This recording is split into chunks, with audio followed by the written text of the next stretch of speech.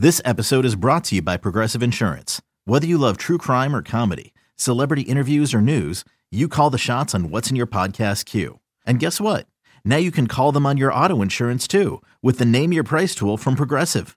It works just the way it sounds.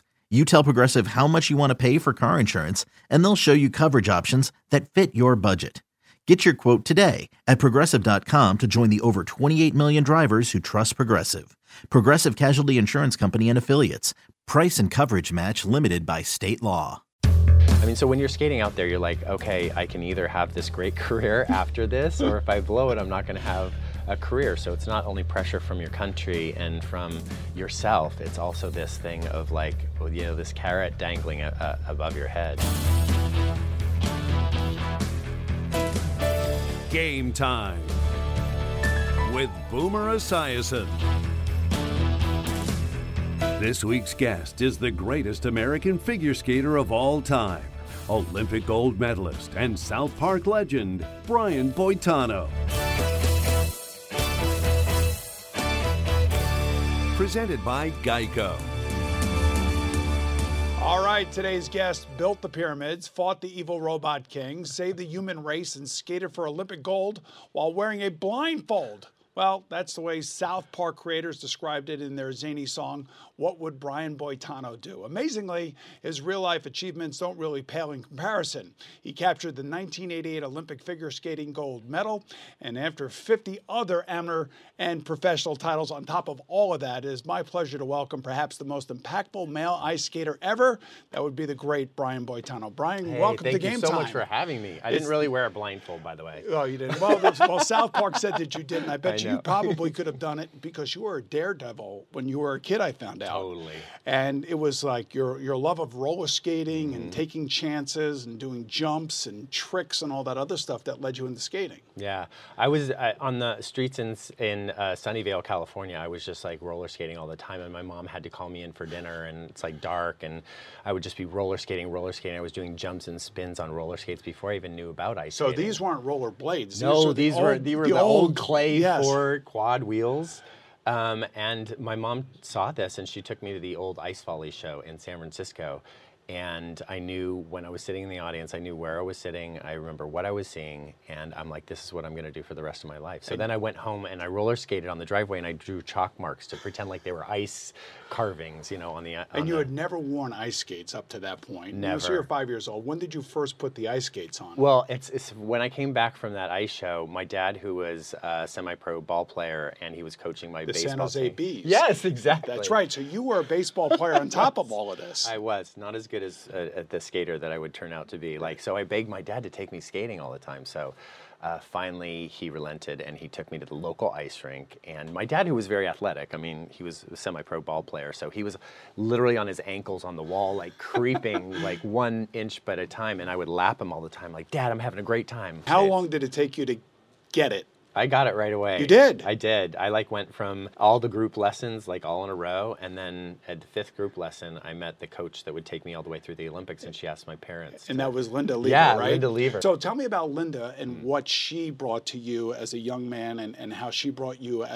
along as your coach. We had different stages of relationship. Like, she was a mother figure to me. She was a mentor. Then we were partners, when I was at the Olympics. She listened to my ideas. I listened to hers. And then we went into business together, So it's been a lifelong It's a lifelong thing. But when it starts, yeah, and she says, I see that you have what it takes, what does she see in you that she believes that you could become a great skater? I think that it was work ethic. I was the first one on the ice. I was the last one off, and I was so passionate. I wanted to get everything right. She had to actually put the reins on me and say, that's enough skating for today. You have to get off the ice. And I would not want to do it, and I just wait all night long to get back on the ice in the morning so that I could go prove it to myself again. Yeah, I don't think people realize the risks that you take as an ice skater. Where did the ideas for the jumps, the axles, the lutzes, where does all this stuff come from? For me, I wanted to keep up with the people ahead of me. I wanted to be better than the older guys ahead of me. And I had all these mentors that I looked up to, and I'm like, I want to do more than them. I want to do more than anybody did. So I was always aspiring to do better and better and better. You were fearless. I was a big guy for a skater. Yeah. I mean, I probably would have been better suited for football. You know, I'm 5'11", and guys weren't that big. They're very small, so it's like harder to fly through the air when you're a size 5'11". 5'11", you're taller than Doug Flutie, I can tell you that. All right, I'm here with Brian Boitano, who became the first U.S. skater to land a triple axel at the U.S. Championships, the first skater to land 6 different triple jumps at the World Championships, the first skater to attempt a quadruple jump in competition, and the first male skater to be featured on the cover of Sports Illustrated, and the first male athlete to host a primetime network special. I detect a pattern here. That's cool. Yeah, I would say so. So your inspiration growing up skating was Terry Kubica, right? Mm-hmm. Yeah. Why? Well, he was national champion.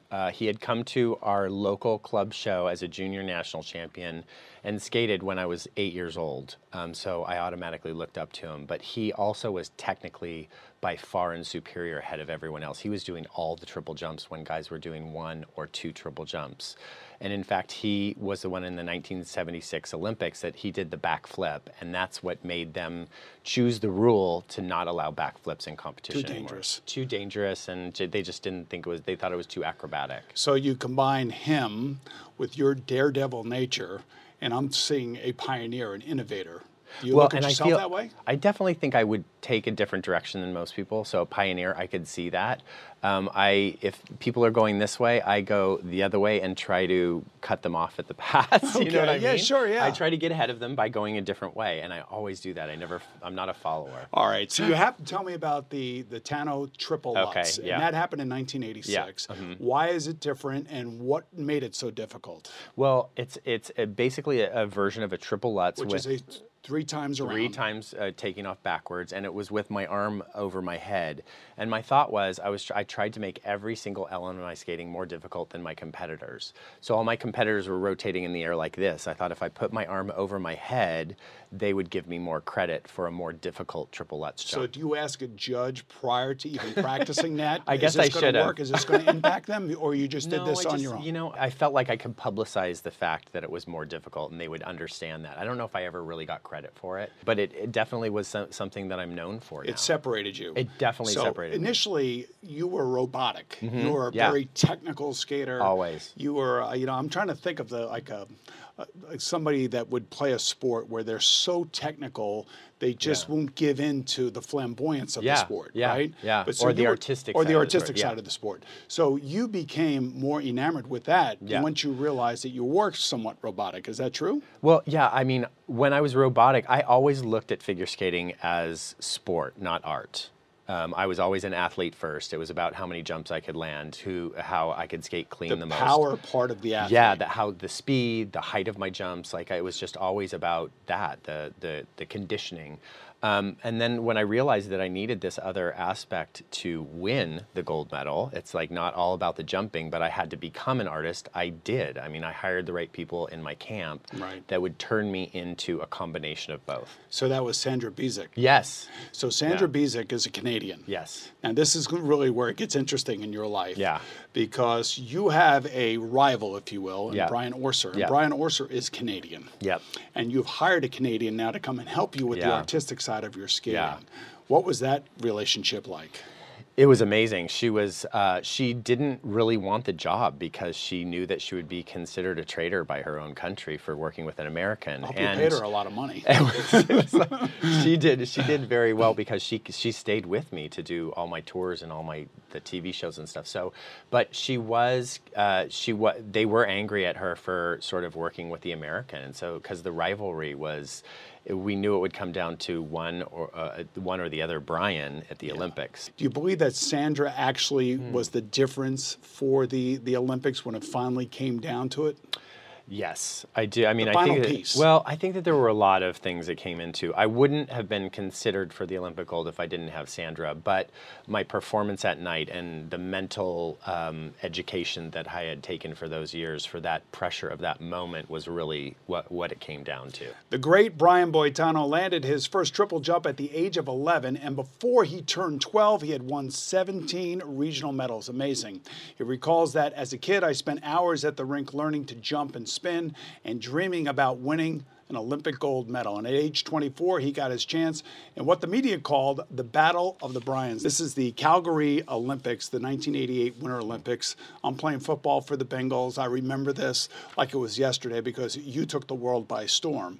And it was you and Brian Orser, and this was the battle. He had won the World Championships the year before, 1987, which I knew also fueled you. And I'm wondering, as an American, going to Calgary, Canada, to take on a Canadian, a world champion, in your mind, what did you think it was going to take in order for you to come away with that gold medal? I think you know the answer to this. I knew that I had to be perfect, and I knew that I couldn't make a mistake, not just in the performance, but as soon as I left for the practices for the whole week, I knew I had to be perfect all week long because the judges watch the practices.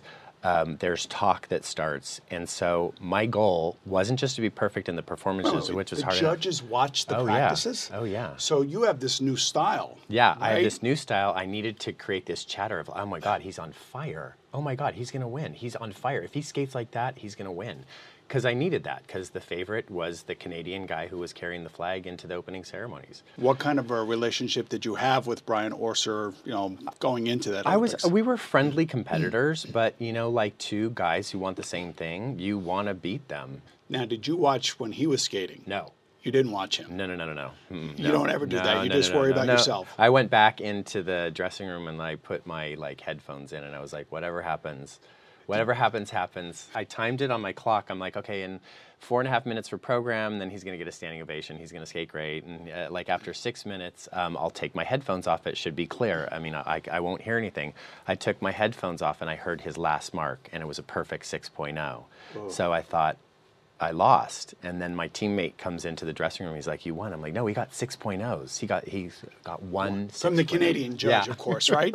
I mean, wow. So that obviously now you realize that you're going to win the gold medal. What is that moment like? It's got to be the crowning achievement of everything that you dreamed. It really is. And back in those days, figure skating was such a great sport in that if you won a gold medal or got an Olympic medal, it opened the door to your whole entertainment side of your life. I mean, we're the only Olympic sport that goes on to an entertainment side, And so at that time there was professional figure skating, so it was big for you. Yeah, it was big. So I knew that. I mean, so when you're skating out there, you're like, okay, I can either have this great career after this, or if I blow it, I'm not going to have a career. So it's not only pressure from your country and from yourself, it's also this thing of this carrot dangling above your head. After the 1988 Olympics, Brian Boitano had a fabulous professional career. He toured for 15 years with Champions on Ice, and he headlined television ice skating specials, but he put that all aside for the 1994 Olympics in Lillehammer, Norway. Now, why did you do that? Why did you want to go back to that? Well, I felt like that the Olympics should allow whoever was best in figure skating to go back in, and I felt like I was competitive with the people in 1994, so I felt like I should be allowed back in. And that was the Boitano rule. If I know, you actually changed the rule so you could go back and play. I lobbied the International Olympic Committee to say,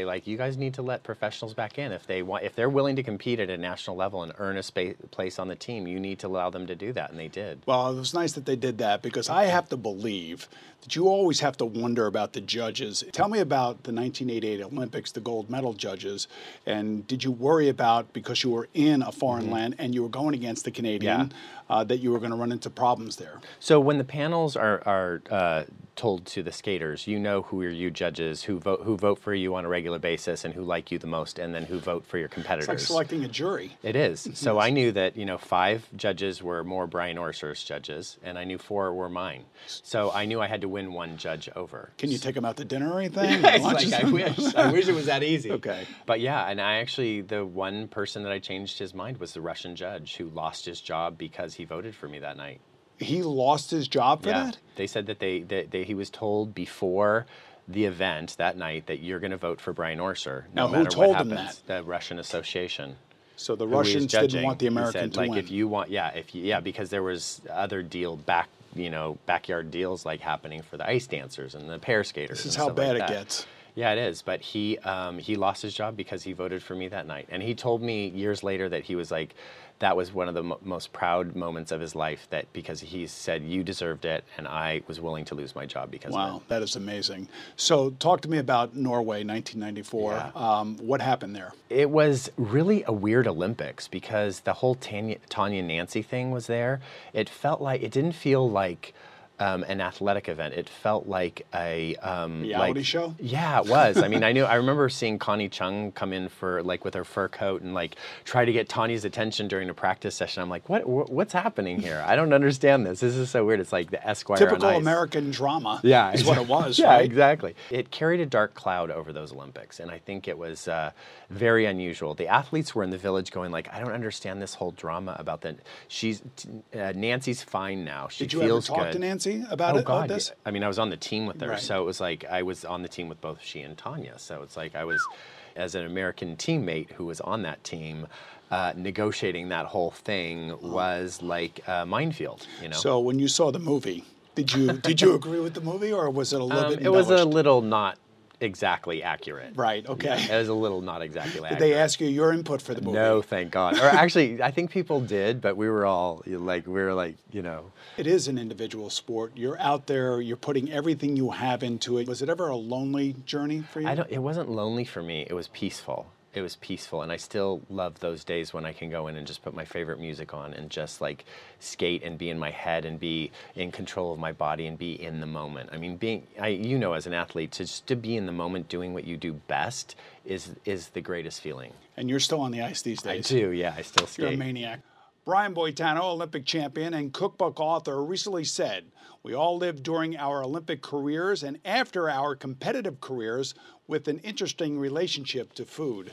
All of us athletes have an interesting relationship to food. I eat a lot of it. You don't. No, I do. So what is this all about? I save it all for the night for dinner. It's like I fast during the whole day. But no, I mean, I think as athletes, I know you've had to lose weight. When you were at your. Are you shaming me prime. right No, now? no. Oh, You okay, look perfect. okay, You look thank perfect. All right. No, but I mean, especially when you're in a sport that you fly through the air. So it's like you try to be as light as you can. But the judges would also say things like, you need to lose weight. You look too heavy. Judges would say that? Oh yeah, These judges need a little bit of slapping around. I was 5'11" Yes. and 154 pounds at the Olympics, and some judges would still say I needed to lose weight. So you told me a story off air that you were celebrating a victory by eating a cheeseburger or a hamburger, right? And the judge came over to you? Yeah, at the national championships, right after I won the title, and my sister was at the table, and she said, you need to put that hamburger down because you need to lose 5 more pounds before Worlds. And my sister could not believe it. She's like, what? So this book does what? It basically tells you how to enjoy food properly? And this is a whole different thing. I had a food show on TV for a while, and it was all about how my relationship to food changed because I had my friends would come over to my house and we'd cook together, and I learned this healthy relationship to food and how it's a connector and it's an important part of our life. Does it include chicken wings and beer? No, it doesn't include chicken wings and beer. It doesn't? It's a little step up from that, okay? All right, okay. So you're gonna. So I'm not coming over then. All right, so tell me about the Youth Skate Foundation that you started and what that's all about. So I started it with the San Francisco Unified School District, and it was just a way to introduce inner city youth to figure skating. So we invite a different school in during the school year every month to give them skating lessons. We give them skating passes to come back and lunches. But it's really great because you probably work with youth too. So seeing their sense of accomplishment from an athletic side, not just a working test. And also being exposed to something different. Being exposed to something different, and they can't skate with a cell phone in their hand, and it's fantastic. I mean, they just have this sense of accomplishment. South Park comes out with this song. Yeah. What would Brian Boitano do? When you heard about this and saw this, what did you think? I was scared to death. I'm like, why are they picking on me? Because they were notorious for picking on people. And I didn't, there was a little 5-minute thing called The Spirit of Christmas where I broke up a fight between Jesus and Santa Claus. Okay, yeah. So, and that was the first thing, and I sort of ignored that. And then my friends told me, they're like, there's a whole song about you in the movie. And I'm like, oh God. So I remember going to the movie theater and sitting in the back with a hat on and everything, and I'm like watching this whole thing, and I'm like, hey, that wasn't bad. That was kind of nice. I mean, they were nice to me. So I was relieved, but I thought it would go away eventually, but it just escalated and escalated, and it became part of my makeup, you know? Well, if it made this show, it's not going anywhere. I could tell you that. But you are a pop culture icon. That's the way you got to look at it, right? That's nice. I mean, it's nice. And I'm glad that they were nice to me. If I wouldn't want to talk about it if they weren't. All right, let's just hope they never do one on me. Brian, it was great to meet you. Good to meet you. Thanks so much for coming in. I love your story. Our thanks to Brian Boitano for joining us today, and to all of you for watching. I'm Boomer Esiason, and I'll see you again soon right here on Game Time with the great John Smoltz. Got through it. That was great. Yes. I would go to the roller rink all the time on the old roller skates, but I never thought about becoming an Olympic gold medalist, doing all kinds of crazy jumps and flips and all that other stuff. You would have been a big person. You would have been a big. I'm just trying to imagine you like jumping in the air. Yeah, I can't imagine that either. That's why I did what I did. I wanted to go play quarterback.